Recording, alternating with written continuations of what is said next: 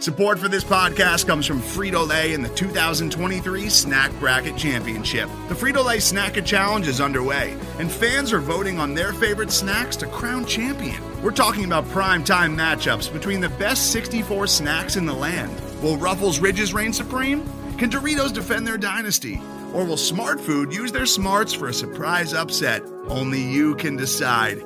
Get in on all the action for a chance to win up to $1,000 or a year's worth of snacks. Let your snacks be heard. Just go to fritolaysnacket.sbnation.com to vote and enter for a chance to win. No purchase necessary. Sweepstakes ends April 3rd, 2023. Void where prohibited. Year's worth of snacks awarded in the form of 52 coupons, each good for one bag of chips. See official rules at fritolaysnacket.sbnation.com.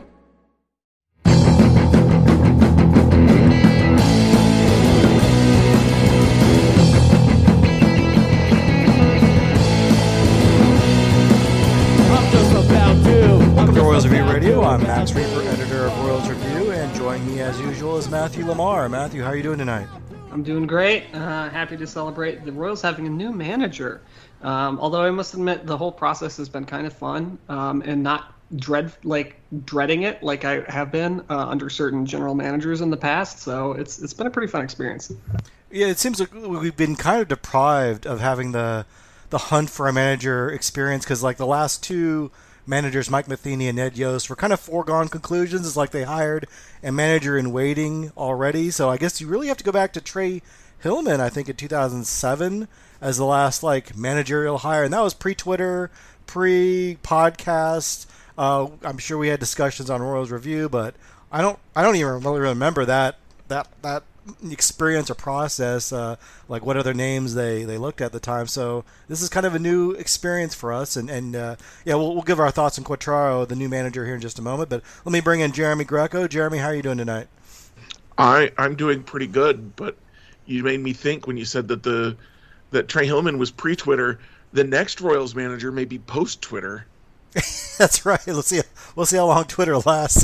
I don't know if Royals Review needs to pony up $8 a month to get verified or not. But even if we don't have the blue check mark in the future, trust that it's from us because I don't think there's going to be too many imposters for Royals Review. But so the Royals do have a new manager finally. Matt Quatraro, the 48-year-old bench coach for the Tampa Bay Rays. He is the new manager replacing Mike Matheny. The Royals did interview a couple other candidates, a couple internal candidates, in Pedro Grifol, bench coach, who ended up being hired by the Chicago White Sox as their manager, which is kind of interesting.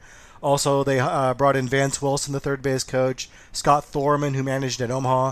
They also looked at some external candidates. We at least know that Dusty Wathan, the third base coach for the nationally champion Philadelphia Phillies, and a son of a former Royals player and manager, John Wathan. He was also a candidate that interviewed, as well as Dodgers first base coach Clayton McCullough. There may have been others too. We don't know. They don't tend to make this thing too public, and we kind of have to rely on news reports. But they did look at some external candidates and decided to go that direction with Quatraro, who was a former Rays minor league manager and went to Cleveland for a little bit to become hitting coach, where he did work for the Guardians, or then Indians, when John Sherman was a minority owner. He then joined the Rays coaching staff in 2018, where he's been a bench coach. And, Matthew wasn't really necessarily, he's not really a big name, but he does seem to be a coveted name. A lot of teams have brought him in for interviews. What was kind of your reaction to Quatraro getting the job? I thought it was an interesting combination of, you're right, in that it wasn't like very surprising. But at the same time, like, it was kind of the perfect hire. I mean, if you think about it, okay. So close your eyes and think about who your perfect Royals manager hire is post Matheny. He's a young-ish guy, probably, who you could manage with for a while, right? Quatraro fits that. He's under 50, which counts as young in managerial, in most managerial, openings. It's young in general. Saying that as a 44-year-old, that 48 is young. Yeah. I mean, well, I'm just saying, like, with sports and everything, like, people think, 30 is old. He's a young manager if you look at the average age of the managers, and you're right, he's a young human being, and he's got plenty of years in him. He's certainly not Tony La Russa. Yeah, that's true. Yeah, so the Royals went with a guy who they could importantly stick with for a while. Like, Quatraro could coach for 10, 12 years or managed 10, 12 years, and nobody would really bat an eye. There are multiple managers managing into their 60s, some even older than that. So he could be around for a long time. So that's number one. He can, manage this young group. The second factor is that he is from an organization that the Royals and John Sherman have sort of not really coveted, but have just talked up as an example of how to operate your franchise, right? So Quatraro is from Cleveland and Tampa Bay, has been in both those organizations. That's the second thing. The third thing is he has plenty of experience. He was a manager in the minor leagues, and he was the bench coach for the Rays under Ken Cash. And that's basically, I was explaining this to somebody the other day at my day job. I was like, he's kind of like, the assistant coach, right? If you think of like an NFL, like the assistant coach or the, a coordinator, like, he's just like one rung under. So it's not like the Royals picked some just like random person and like gave him a whole bunch of promotions. Like he's just one step away from becoming, a team manager, and he finally got the chance with the Royals. So, and the final thing is that he is an analytics guy and a communicator, and that people like him. So I guess that's an additional factor there. So I think it was I don't know if you saw this, Max, but like Eric Kratz like tweeted that he was a guy in the announcement, like and Kratz played for him in Tampa, I believe, and so. He has all these things going for him that are kind of like, oh, yeah, this makes a whole lot of sense for the Royals. And you're right, he was sort of like a name that had been floated around for a while. So it's kind of odd. Like under Moore, I feel like, the type of managers that he picked were kind of at a left field a little bit, or just like already part of the organization. He wasn't really willing to like entertain like a full free agency kind of thing for the manager other than Hillman. So it was kind of refreshing to see the Royals go out and pick somebody who makes absolutely sense. He's got big league experience in terms of coaching. He's got minor league managing experience. He was a player. He didn't make the big leagues, but he reached AAA. He kind of checks all the boxes that the analytics, which is the big box that is sort of the hot topic, really. So it sort of checks all the boxes, and it's nice. I mean, I don't think any of us know for certain what kind of manager he will be. I think that anybody who says he will be like this and he will manage XYZ is probably not. They are doing some sort of extrapolation, right? We don't really know what he looks like, but that is true of any managerial hire of someone who hasn't been a manager before. And I thought that the Royals did a really nice job here, and it kind of feels weird that there's no like but kind of thing, but that's really nice. I have a lot of nice things to say about the Royals' current organization and their philosophy and who they've decided to go out and hire, and their philosophy, like I said. So it's very weird, but I like it, and it makes sense. No, I think you kind of put your finger right on the right where I was thinking. Like it's like I said, we haven't really gone through this process, and in the past we've gone through the process. Like the pick was like a guy that kind of disappointed the fan base a little bit, and the rest of the baseball world kind of said, "Oh, that's a Royals thing to do." Ned Yost, yeah, sure. Mike Matheny, a guy who had some success, but things really went sideways in St. Louis. And this is more of a pick where like the fans, I think the hardcore fans were pretty pleased with it. Maybe some casual fans are maybe aren't as familiar with his name and might maybe want a bigger name, but I think most of the people that follow baseball pretty closely know this is an organization we want to get talent from. And I think the people around baseball that comment, reporters and such, they're like, this is a really good hire. This is someone that will give you a chance for success. And I wrote an article about how the Royals weren't going to make a splashy hire. Like the Rangers went the opposite direction. They got Bruce Bochy, who's won 3 titles with the Giants, came out of retirement, and they he's a guy, obviously he's going to be in the Hall of Fame someday. That's a big splashy hire, but how many years does he have left? Is he up to date with modern baseball? I think the Royals what they need right now with these young players is somebody who's on the ascendancy, someone on the rise. And like you said, we don't know if that's Quatraro or not. I mean, some people thought Trey Hillman was at one time, and that really didn't work out. But I think you have to take that chance that it's like a prospect.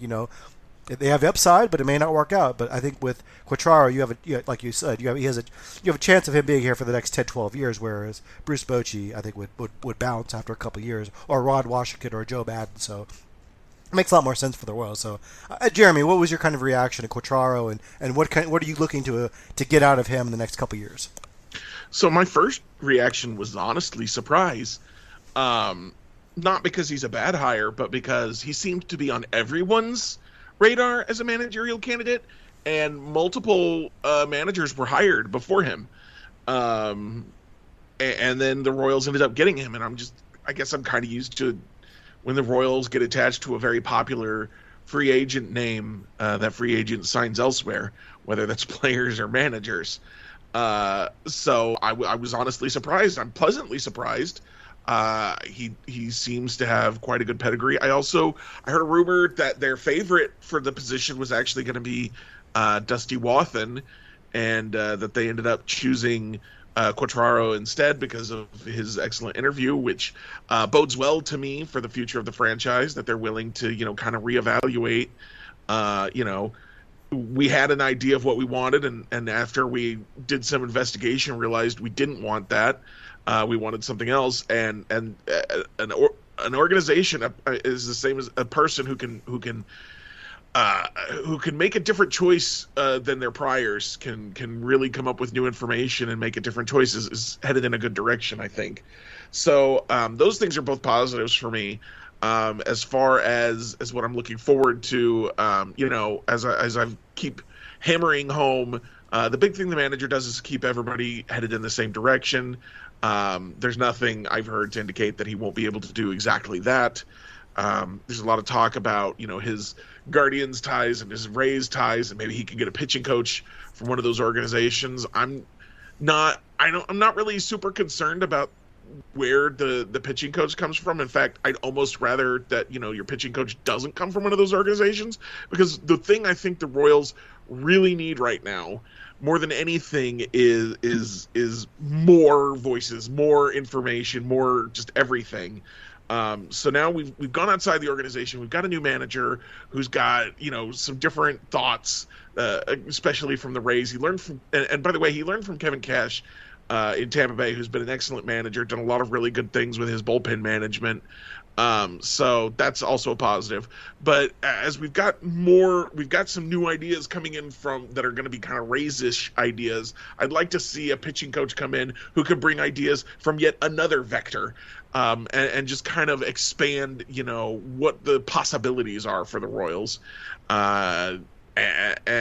If they bring in some kind of Rays guy, that won't upset me terribly, but that's kind of the direction I'm leaning towards. Is I'm hoping that Quatraro isn't just like, well, I got to bring, my guy from the Rays, and we're in lockstep in our ideas, because I'm afraid that then you won't have the breadth of information that you might otherwise be able to gather.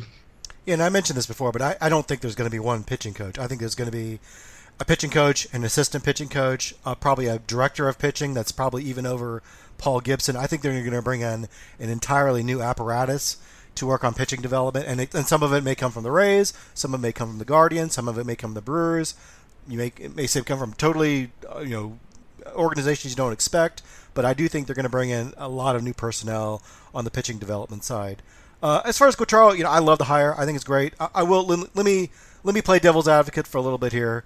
You mentioned that a lot of teams looked at him. A lot of teams looked at him, didn't hire him. So I know he interviewed, I believe, with the Giants and Tigers at one point. The Mets, I think, considered him for their job, didn't hire him. So that could be a red flag. We talk about the Rays' pitching development. Well, he's a hitting coach, and he was a bench coach, and bench coaches, I imagine, have their fingers in a little bit of everything. And he has been exposed to their pitching development, but his background is at least not on the pitching development side, which is kind of what I think most fans would say is the biggest priority right now, is the pitching side. And then we just don't know. He's never managed before. He is kind of a low-key guy, low-key personality. And maybe teams don't need a rah-rah guy in the dugout, but sometimes being quiet can be mistaken for aloofness. And so we'll have to see. He's never been the guy in charge, at least not at the major league level. So there are some question marks. Matthew, does that give you any concerns going into this? Or is it kind of a wait and see mode with him? I think there would be question marks with everybody except for the guys who have already managed before, and even then pretty much every manager gets fired eventually, right? That's just, coaches get fired. Like Andy Reid got fired. Andy Reid is a Hall of Fame head coach. Like Bill Belichick got fired. Bill Belichick is a Hall of Fame coach. I'm using the NFL here, but Terry Francona got he's with Cleveland now, and he got let go from the Red Sox, I believe. So I think that unless the Royals had chosen a previous hire, there would be questions with anybody. And I don't think that the questions about Quatraro are unique to him. I think that's just par for the course when you hire someone like that. And I think that the type of hire that the Royals made is the correct one. So I'm not worried, because you could, ask those same questions about Dusty Wathan, about, just about, about anyone who was Will Venable, same sort of thing there. Like, just about anybody you could ask those questions about and bring up those trepidations. So not a big deal in my mind.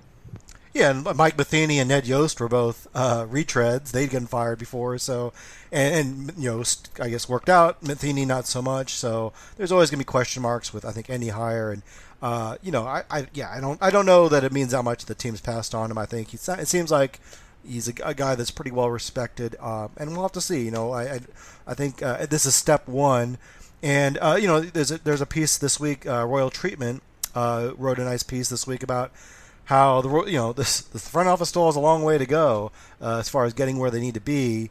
And Jeremy, what steps along the way do the Royals need to take? I mean, do you think this is going to be a long process where it basically resets the clock in a way of how of when they can be competitive? Or does hiring a guy like Quatraro make it easier for them to kind of take what they have and kickstart this rebuild a little bit? I don't think it has to be a long process. It depends. It depends a little bit on how much of the Royals are. Yeah, we have the analytics. We've been doing everything we were supposed to be doing, except for communicating it with the players and helping them buy in. If they've been doing everything they're supposed to be doing as far as gathering the analytics and analyzing them and coming up with answers, and just not either communicating those with players or not being able to get them to buy in, then hopefully a new manager like Quatraro, a new voice who does believe in the analytics and does allegedly communicates very well, is going to be going to be able to speed that process up. If on the other hand the Royals analytics are they just haven't bothered figuring things out. They haven't bothered taking these measurements, all this stuff, haven't paid any attention to it. Then yeah, it's going to take a while for them to catch up. It really comes down to, I think, mostly where are they right now, and I don't know that we have that answer, because I mean they don't talk about their analytics a lot, but then, and I complained about this. I said if the Royals were really using analytics, we would hear about it more often. And then they came out and said, oh yeah, well, why Brady Singer's sinker got better was because we used some analytics on it and we figured some stuff out. And it's like, oh, well, now they're talking about it. And that actually gives me kind of hope that, the Royals are not that far behind when it comes to these analytics, when it comes to gathering the information. They're just really far behind on communicating it with the players.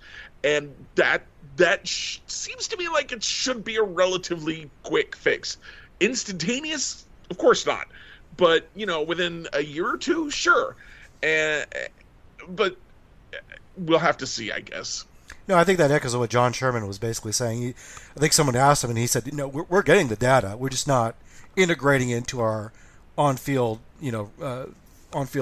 personnel. And I think that's the big reason why Dayton Moore lost his job. I think there was kind of a, maybe not ultimatum, but like a directive. Hey, we need to start getting this stuff, infiltrating our on-field staff. And if Dayton Moore is too loyal to Mike Matheny or couldn't get through to Mike Matheny and Cal Eldred, I don't know what the case is, but I think that's the reason he lost his job ultimately. Is he could not get that data onto the field. I do wonder. The Royals have talked the talk, and we'll see if they walk the walk as well. I'm sure they'll try, but you also wonder. They start out so far behind the curve, or at least behind the curve, and maybe they can catch up quickly because they have been collecting the data and they just need to integrate it. But I also wonder how much left is there to find out in baseball data. Like at some point, there's got to be some diminishing returns, I would think, and the Royals, need to be a team that's ahead of the curve. And if they just simply catch up to the Astros, who are a team that has much more in resources, then they're not going to be able to compete, right? They need to be ahead of the Astros, or ahead of the Yankees, because they can't compete on a dollar by dollar basis. So I don't know, Matthew. Did you have any thoughts about where the Royals are as far as analytics and the front office and where they need to be? Like, is it going to be a long process or something they can kind of flip the switch a little bit and get some results pretty quickly here? I think the key for the Royals, and the key for any team really that's trying to implement analytics, is I think at this point, gathering the data is the easiest thing to do. There's a lot of tools out there. There's a lot of technology out there. I mean, even Statcast, it collects. There's a lot of publicly available data, right? Already, and you can make a lot of decisions made with publicly available data, let alone the additional kind of data that they can gather, and that kind of advanced data gathering has been just more and more standardized across baseball in general, not just Major League Baseball, but across colleges. You hear about colleges using stuff like TrackMan all the time, So I think that is the easiest part. The hardest part, and I think that we really don't know how difficult this is truly, and I think this is one of the things that I think was a really good call out by Royal Treatment, is that the hard part is between getting the analytics and teaching it to the players is all the stuff in the middle, right? What data do we use? How do we use that data? How do we communicate that data? And this is not just a one-time thing, right?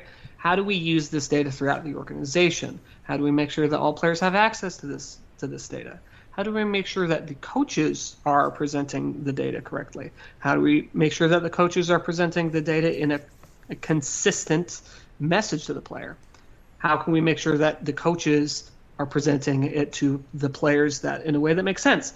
How can we make sure that the coaches personalize the message to the players so that they can use the data? How do we evaluate players once they're using the data that we give them? There's all of this stuff in sort of the middle that teams really have to nail down. And I think that really, if we're thinking about it in terms of Moneyball, that is really where I think teams like the Royals can have an advantage over other teams, is making sure everything is completely integrated top to bottom and across the organization, across departments, and that the vision is cohesive, that the teaching structure makes sense, that everyone buys in. That's really the tricky thing. And I think that even if you're an organization with a lot of money, an organization like the Royals or like the Guardians or like the Rays can succeed by having this kind of integrated system of teaching players what they would like them to work on and an evaluation of those players. I think that's really kind of the next frontier. And I also think that even with Dayton Moore, the Royals were on the right path with thinking about psychology and the psychology of performance. And I think that kind of is a thing that not every team is doing either. So yeah, I think that's really the key. And we don't really know what the Royal setup is currently. We don't know how long it's going to take them to get it to where they want it to be. But that is where the Royals need to focus their work. You can't just take someone from Tampa Bay and plop them in a director of pitching role and have them succeed. You've got to be able to incorporate the data throughout the organization. And sure, it would help to have outside talent, and I do expect also them to be some changes on the pitching development side. But I think whether this whether the Royals were sink or swim, will have a lot to do with stuff that we can't see. That's all going to be behind the scenes. Yeah, and I think a lot of the analytics, when we talk about analytics, the focus is on improving, on players, improving spin rates, defensive shifts, that kind of stuff. I do think there are a lot of uses in player transactions, and I think maybe some of that's going on. But I think, kind of reading between the lines of what Sherman was talking about, I think you'd like to see more data used in how they conduct transactions. So I'd heard, I think Alex Duvall at Royals Farm Report was telling me that the Dodgers have a logistics person who his job, or I can't remember, his or her job is to kind of evaluate what the entire organization looks like on a positional depth value, positional depth, and kind of determine, okay, we'll need a third baseman in 3 years. Who do we have under contract? Do we need to move this guy at this year? What does our long-term outfield situation look like? And there's kind of a data scientist looking at that. The Royals were notoriously bad at, I think, self-evaluation when it came to trades. Holding on to Whit Merrifield too long, asking for too much when his value was at its highest, and then moving him when his value was quite low.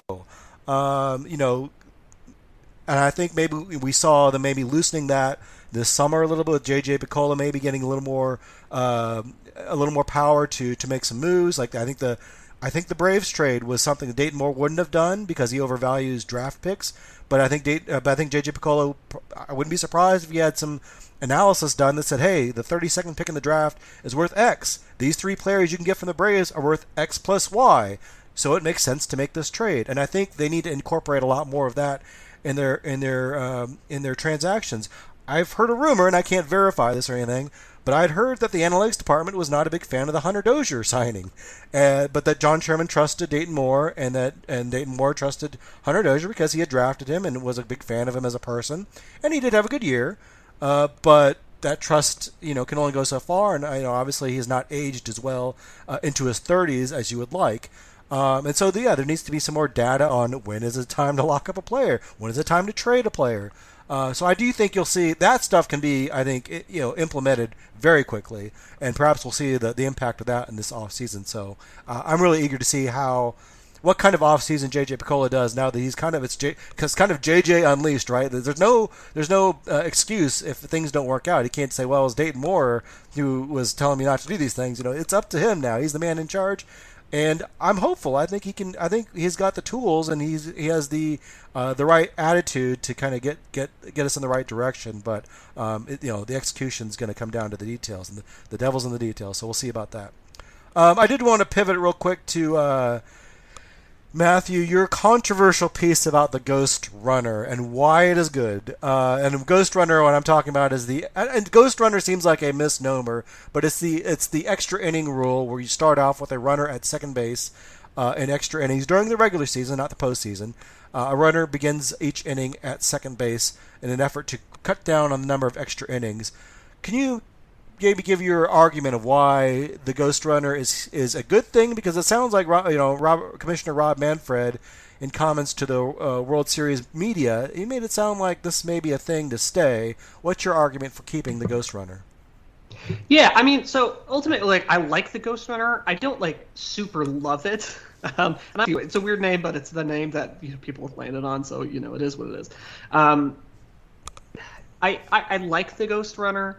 I think ultimately that I wrote the piece in part because the response on Twitter of Robert Manfred, I think it was Bob Nightingale tweeted what Manfred had said, and the response was just overwhelming about this, oh, I hate this, and not just I hate it, but just there were a number of tweets, and there was this tweet from this what looks like a radio guy in Philadelphia. It was Manfred has to go, no real baseball fan likes the Ghost Runner. With this undercurrent of implication that if you don't like it, you're not a real fan. And there were multiple tweets like that, and that kind of pissed me off, so I had to write about it.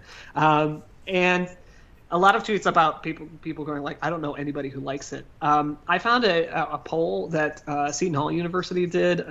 This was, I think, last year, about the Ghost Runner rule. And the funny thing is about it is Most people just don't care. Like 50% of fans that they polled have no opinion on it or just didn't care either way. Like 50%, that's half. And interestingly, what they had this subsection which they didn't explain further of what they consider quote unquote avid sports fans, and 41% of avid sports fans approved of the rule per their poll, and only 34% disapproved of the rule. So that's basically why I wrote it. But ultimately, I think I sort of landed on an epiphany kind of actually annoyingly, like after I wrote it. The Ghost Runner rule is basically just the college football playoff rule, right? Where teams get put right by the scoring position, and there's a lot of pressure on it to stop it because they're in real striking range. And there are some complaints about the college football scoring rule, but you don't hear the same types of complaints that you hear about the Ghost Runner rule, which is like, oh, it's totally contrived and it's killing baseball. It's not real baseball. What do we do about the stat? Like all of these sort of things. It's just like the college football playoff, rule. And it's the same sort of thing. It forces the defense to play really well, and it ends up in some exciting play, right? I mean, after 3 hours of baseball, maybe 3-4 hours of baseball, and you're going on to additional innings, and baseball is not like football or basketball where there's like a time limit to it. These innings could take, this could take another, 1, 2, 3 hours. And those types of marathon games, these like 6-hour games, they're only fun if you're like maybe there and it's a playoff game. But like people turn off 6-hour playoff games or 6-hour, 15, 16 inning games. Not everyone can stay up for it. Nobody really likes it. Like we like to say that we like these really long playoff games, or not playoff, extra inning games. But, I don't think that the data really shows that. And I also saw the stat in somewhere that I found it, and then I must have deleted the tab or something. But in 2020 or 2021, after MLB put in, after the rule got put in place, ratings for extra inning games on MLB TV went up by a lot after this rule, because what happened? There was always a chance that someone was going to score, always. So I think that there are some clear things in favor of it. I get that it's kind of a big change, but like I don't really think that it's that big of a difference from what other sports do in these overtime or extra innings scenarios. I get not liking it, and you can definitely not like it, but I was just pushing back a little bit on the like, oh, I don't like it and you're wrong and you're not a real fan. Just looking at some stats here. This is from Beyond the Box Score. It's a couple years old, but I think it's probably still true up through when they changed the rule. But so the number of extra inning games, about 8 to 9% per year go extra innings. 90% of extra inning games are done by the 12th inning. So only about 1% of 1% of games go beyond 12 innings. So we're not talking about a whole lot of games that this impacts. Yeah. But I do see your point. Like the games get pretty tedious if they go 15 innings, 16 innings. That 18 inning Mariners Astros game was tense. It was exciting, but it was long. I mean, I went to 2 youth sporting games and came back and still watched the 18th inning. So it does take a while, but I just don't like it. I don't know, Jeremy. You can chime in first before I let me gather my thoughts about why I don't like the extra inning rule. Where do you stand on the Ghost Runner? I don't care. I'm with that. You're in the 50%, man. I'm in that 50%. I think it's fine. I think that Matthew made an excellent point in his article that no one here paid to watch the third string second baseman flail at pitches from the 8th best reliever 5 hours after the game started. No one wants that, really. I think in the playoffs, and I think they got it right by not having the Ghost Runner in the playoffs, because the tension is ratcheted so much higher in the playoffs. There's 162 regular season games. A win or two here or there very rarely makes that much of a difference, and I think it just makes more sense to get out of the game and set yourself up for the next day and not waste everybody's time. I feel like when we're talking about baseball, this big thing we keep talking about is the pace of play. And they're trying to do some changes to fix that, and they keep doing changes. I think this is really one of those changes because I think, again, like a 5-hour game, no one's got time for that. We've got lives to live. We've got jobs to go to. Got recaps to write. Yeah, recaps to write. But it's just, it's fine. I think that my best guess, and I will say not everyone because I know where you stand, but I suspect a lot of people are opposed to the rule simply because, no, you can't change the rules. This is a 100-year-old sport. Changing rules is bad. And I've seen this reflex reaction from baseball fans for the entire time I've been a baseball fan, and I've never understood it, and I don't think I ever will understand it. Sometimes rule changes don't matter. Sometimes they're better. Sometimes they're worse. Yes, but I don't see how this is one of those times. Well, so I am one of those. I'm a baseball, I think, purist, at least more purist leaning. And I am one of those people that says baseball's been played at the professional, at the major league level for 120 years, and it's mostly the same game as back in the 1900s. Now, we have seen rule changes, and I'm not saying no rule changes. I think some rule changes have been for the better. But there had to be a very, very compelling reason to change. So they added the designated hitter because offense was getting too impotent. They've added changes. They got ruled out the spitball because of players concern for player safety. There are changes that make sense. A pitch clock at this point makes a lot of sense because games have gotten too long. Pitchers there's too much dawdling about. I'm not against all rule changes, but this seemed like I said, it's 1% of games. That some people have to stay a little bit longer for a 15-inning game. That doesn't seem like, and you don't have to stick around. You can turn it off. I don't think that's a terrible thing. There's a little bit of craziness that goes with a long 15-inning game. To me, really, the bigger problem is an 18-inning 0-0 game, and the problem more is that there's just not enough offense right now to break a tie. I think that's the big problem why we have some of these long games, is that the offenses can't score anymore because these guys throw too hard with too much movement, and it's just impossible to even get a guy on and move him over in a lot of cases because these pitchers have become too dominant. So I think something needs to be done more on that end, a rule change to lower the mound or move back the mound or limit how many pitchers you can carry on a roster. Maybe, we could go back to the original underhand pitching. We could. I think that would be a little drastic. Or when the batter can request where he wants the ball, like they did back in the 1870s. But I would rather see, because I think that's really the bigger issue, is that we can't break ties anymore because offenses don't score. And we saw it with that Mariners-Astros game, right? Everyone was swinging for the fence. Everyone was trying to end it with one swing of the bat. And maybe that's what the extra inning is trying to play, guard against, is that we're going to try to get guys to move the runner over. But to me, it's just too drastic of a rule for something that wasn't that big of a problem to begin with. That's why I don't like it. I'm sure it'll grow on me. I mean, I was against the wild card at first. Now I'm like, it's fine.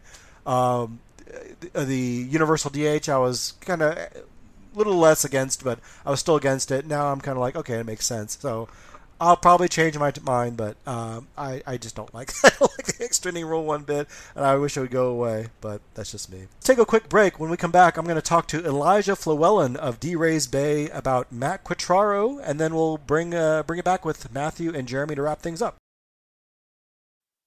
Most of the time, we talk about tech in terms of a handful of gigantic companies, like Google, Meta, and Apple.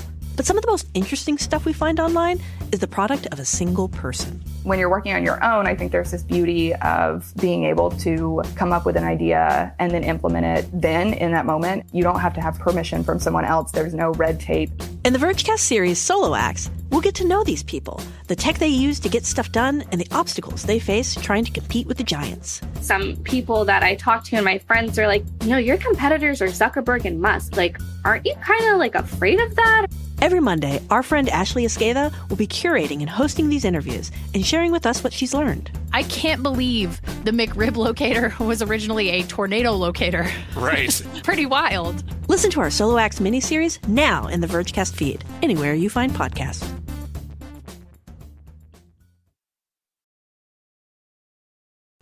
Joining me now is Elijah Fluellen of D-Rays Bay. Elijah, thanks for being on. Thank you for having me. Yeah, so the Royals named Matt Quatraro as their new manager. He began in the Cleveland organization, but has served as a coach. Actually, that's all right. So the Royals have named Matt Quatraro as their new manager. He started with the Rays in the minor leagues, but moved on to Cleveland for a little bit, and then came back to the Rays as a coach starting in 2018.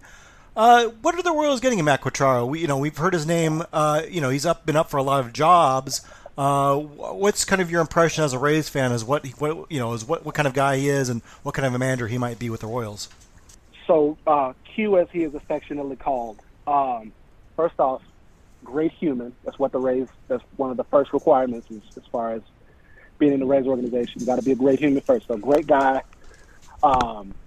Players and staff have raved about him. He's interviewed for about 10 managerial positions over the last 2-3 years, I want to say, off the top of my head. But great guy, great baseball mind, especially in his transition from third base coach to the bench coach role that he had with the Rays. Really high baseball IQ. Just overall a really good guy, really good hire by the Royals. Definitely should be pleased with the hire. The impression I got is he's not exactly a rah-rah guy. He's not going to be like overturning tables. What do you have any kind of impression of what his relationship is with players? Because I don't know that I'm that concerned that he's not a vocal guy, but I think what the Royals have really stressed is like communication and being able to kind of be more of an organization that stresses data. Can you speak at all about what his role has been in that regard? So definitely big into data, but definitely has a feel for his players. Really likes to get a feel for what his players do well and then capitalize off that. So, for instance, like you see with the Rays' current roster construction, you have a reliever like Jason Adam who came in during spring training on like a very, very low hush-hush deal. Well, not hush-hush, but you get what I'm trying to say. Really, really low on the radar deal. Comes in and throws, for most of the year, ERA sub 1.5. But definitely getting the most out of their players. Like, for instance, with Colin Poche being a really, really high-spin fastball guy, capitalizing on that, and then trying to find a secondary pitch for him, which would be his curveball. So just getting them maximize and win ball games, to tell you the truth. We've seen a number of Rays coaches leave to take jobs as managers. I mean, Dave Martinez with the Nationals back under when Joe Madden was there. More recently, Rocco Baldelli with the Twins, Charlie Montoya with the Blue Jays. Not all of them had tons of success, but some winning teams certainly. Is there any kind of common thread with these guys, or is it just a lot of teams looking to kind of poach talent from a successful organization? I think it's a little bit of both, just because Rays do so well with so little, trying to muster some of that magic up. But it's really not necessarily magic. It's awesome preparation, awesome having a feel for your roster, and just making guys feel comfortable. Like, one of the reasons why players love, especially once they get here, for instance, Tyler Glasnow, we just signed an extension. Once he got here from Pittsburgh and realized the dynamic of the clubhouse and how you can just be yourself, and there's really only one rule, is just be a good human and do whatever you have to do to be successful, and then we'll work off from that. And then another thing with the Rays dynamic, as far as how they treat their guys, they're always open door. They're players first, meaning they're straight shooters. They'll tell you what they're asking for, and then they'll do whatever they can to help you to get there. But as far as the Rays way, just getting the most out of their players by being honest with their players and promoting a good clubhouse atmosphere. when the Royals kind of dismissed Dayton Moore, owner John Sherman talked a lot about the Rays as an organization he kind of wanted to emulate. How successful you guys have been in developing pitching, something we've really struggled with really for 10, 20 years now. And you talked a little bit about this. Jason Adam, obviously a guy that the Royals used to have, Kansas City kid who, he had some promise but struggled with walks, and then goes to Tampa Bay and is really was deserving an all-star berth, but certainly had an all-star type season. Is there, as a Royals fan, we look to the Rays as really the model organization as far as pitching development. Is there a secret sauce as to why Tampa Bay is so good at this, especially when they do it on such limited resources? I mean, I know a lot of it's kind of behind the curtain, but is there anything you're able to glean from what the Rays do that makes them so successful? I would say, as far as what they look for as far as talent, really capitalizing on what a player does really, really well and building off of that.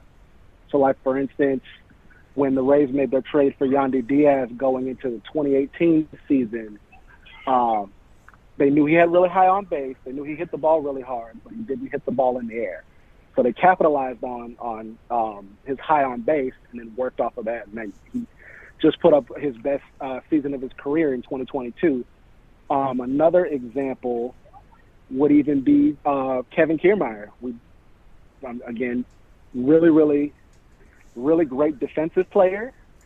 Probably lacked a little bit on the bat side, but you take the good with the bad as far as him giving you, gold glove or platinum glove caliber defense and working with that. So it's really getting the most out of your roster wherever you can. Trying to think of another player that I can use as far as the Rays model.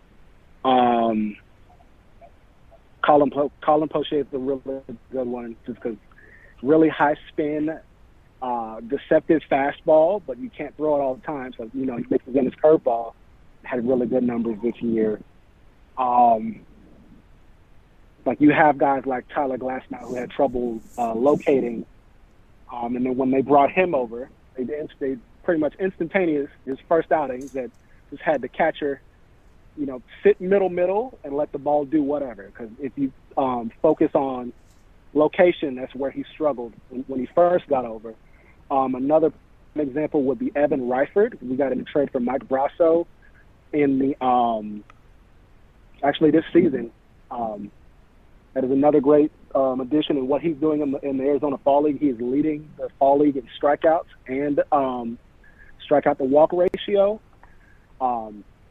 When he was with Milwaukee, he had trouble locating, and once again with the Rays, they had the catcher position himself right in the middle of the plate and let the ball do whatever. Because if he sat too far inside or outside, he'd have trouble with location. So I would say the Rays search for either high spin or high velo, and just let the stuff take care of it. But definitely. Taking advantage of strike one. Strike one is the most important because it can set everything else up. But just focusing on what a player does and try to maximize that. No, I think that makes a lot of sense too. I mean, you want to. I think where the Royals fall into traps is like they wanted a one size fits all for all pitchers, and what I'm hearing from you is that the Rays kind of worked with guys to adapt to their strengths and weaknesses, which is, I think it sounds like a smart way to go. And, you talk about guys having trouble locating but having good velocity. Well, the Royals have lots of that. They had lots of guys that had trouble locating, and we'll have to see who they end up hiring as a pitching coach. But if Quatraro can bring some of that strategy and that development over with him from Tampa Bay, I think that'll be a huge plus. I did want to talk a little bit about, you talk about some of the trades. Absolutely. You talk about some of the trades the Rays made, and the Royals have talked about being a little more transactional. In the past, I think they've been criticized for hanging on to players too long or being too reluctant to make a trade. But the Rays, of course, they are willing to make a trade, even if it hurts a little bit in the short term, to get a player they think fits long term. As a Rays fan, though, I mean, it's got to make it a little hard to maybe get connected to players. What's kind of your stance on, how do you kind of deal with the roster churn? Is it okay with you as long as they keep winning, or does it make it a little harder to connect with the team? I would say you take both the good with the bad. Of course, you want to attach the players, like definitely like the core that you guys had in 2014 and 2015 with Gerard Dyson and Lorenzo Cain and Eric Hosmer and Mike Moustakas and Alex Gordon. It's beautiful to have, and it's nostalgic to have when you have reunions and things of the like. But the Rays take the stance of if you get in the playoffs, if you set yourself up to get in the playoffs year in and year out, all you have to do is get hot one time to win one championship. So, giving yourself the best chance you can year in and year out, as opposed to going in all in 1 year and going that way. It does get tough at times with roster turnover, but you trade the roster turnover for wins. So since 2019, you have 19, 20, 21, and 22. You've made the playoffs 4 years in a row, and you went to the World Series in 2020. So you take the good with the bad as far as attachment to players and trades and things of the like. Yeah, it's interesting you talk about giving yourself the most opportunities. That sounds like what John Sherman was saying. He was like, you hear about the Royals winning the championship in 2015, but I'd like to make a wild card game, once in a while, like some of these other teams. And yeah, the Rays, they haven't won it all, but they certainly had a lot of chances. And one of these days, you figure they're gonna kind of break through and reach the summit. And it'd be nice if the Royals kind of got to that point where they were, at least contenders, or at least a good team every year, and breaking through every once in a while. So we'll have to see if the Royals can kind of follow that model and have the same success Tampa Bay had. Elijah, thanks so much for joining us. You can check out his work at draysbay.com, all the latest news and analysis on the Tampa Bay Rays, and it'll be interesting to see what direction they go with bench coach now that Quatraro is gone. But definitely we'll check that out, and thanks so much for being on the podcast. No problem at all. Thank you for having me. All right. And we're back with our Royals reviews. Matthew, why don't you kick it off for us this week? Yeah, sure. So I will throw it back a little bit to a book I read earlier in the year, but it's a book called This Is How You Lose the Time War. And this is a delightful sort of, it's technically a novella. So a novella, I don't know, I think it's like less than 60,000 words, 70,000 words, 80,000 words, something like that. So it's pretty short, most novels are, 80,000 to 120,000 words by comparison. Your really long novels are like 200,000. So, 60,000 is in comparison, it's a pretty short book. You can read it, very quickly. And it's a one-off too. So, when everything has got sequels, it's kind of nice to just read it like a one-off book, here and there. And basically, this is co-written, so it's written by two people, and it is two different narratives of two individuals who are on opposite sides of this time war that sort of like stretches back and forth across time. And it is kind of like a sci-fi kind of romance situation where they're leaving each other notes and they're on opposite sides of this war. It's a really nice book, really good read. It's unique. It's not like a lot of things, and it's pretty quick too. So if you want to read just a one-off book and enjoy it, that's great. If you want to read a series, not so great, but not everything needs to be a series. And I think this is, is just one of example where it's a really creative work, and I'm glad that it got some recognition. And yeah, so it is called This Is How You Lose the Time War. Jeremy, what do you have for us this week? Let's see. I thought about recommending this new mobile game I've been playing, Marvel Snap, but God, it's addictive. Don't do this to yourself, people. Do not play this game. So instead, what I'm going to recommend is I'm going to recommend one of my favorite anime. It's been a couple of years since I watched it, and it's been more than a couple of years since it first aired. But you can find it on Hulu. Yu Yu Hakusho is a classic shonen anime. about this kind of ne'er-do-well high school kid who's skipping class one day when he finds a small boy playing with his ball near the street. As you probably imagined immediately as I described that scene, the little boy loses his ball into the street, chases it into the street in front of oncoming traffic, and Yusuke, the protagonist, chases him out, gets him out of the way, but gets hit by the car and dies in the first episode. So it's not a normal way for a show to start, but he quickly turns into a ghost and is offered the opportunity to become a spirit detective by the one of the leaders of the underworld, and he gains magical powers and trains in martial arts and begins fighting supernatural threats around the Japan. And it's really fun. It's got some really good voice acting, some really heartwarming stories. One of the best tournament arcs I've ever seen in anime, and of course tournament arcs are always the best part of a shonen anime. Anyone who's watched those will agree. And it's just a lot of fun. The characters are all very charming, and I can't recommend it more. Great.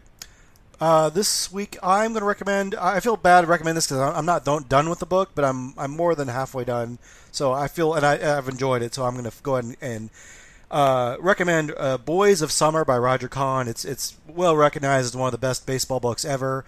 Roger Kahn was a writer at the New York, I believe, Herald Tribune, and he covered the Brooklyn Dodgers in the 1950s. So the first half of the book is about him growing up as a Dodgers fan, and then becoming a beat writer, covering Jackie Robinson, Duke Snider, and all the Dodgers that went on to win a couple pennants and eventually a title. But then the second half of the book is him catching up with the players much later after they've retired. So just a really interesting perspective. Number one, just his perspective of him recounting his growing up, watching the Dodgers and talking with his dad is really interesting, and it brought back memories of me talking to my dad about baseball growing up with the Royals, and then also talking with my son about the Royals.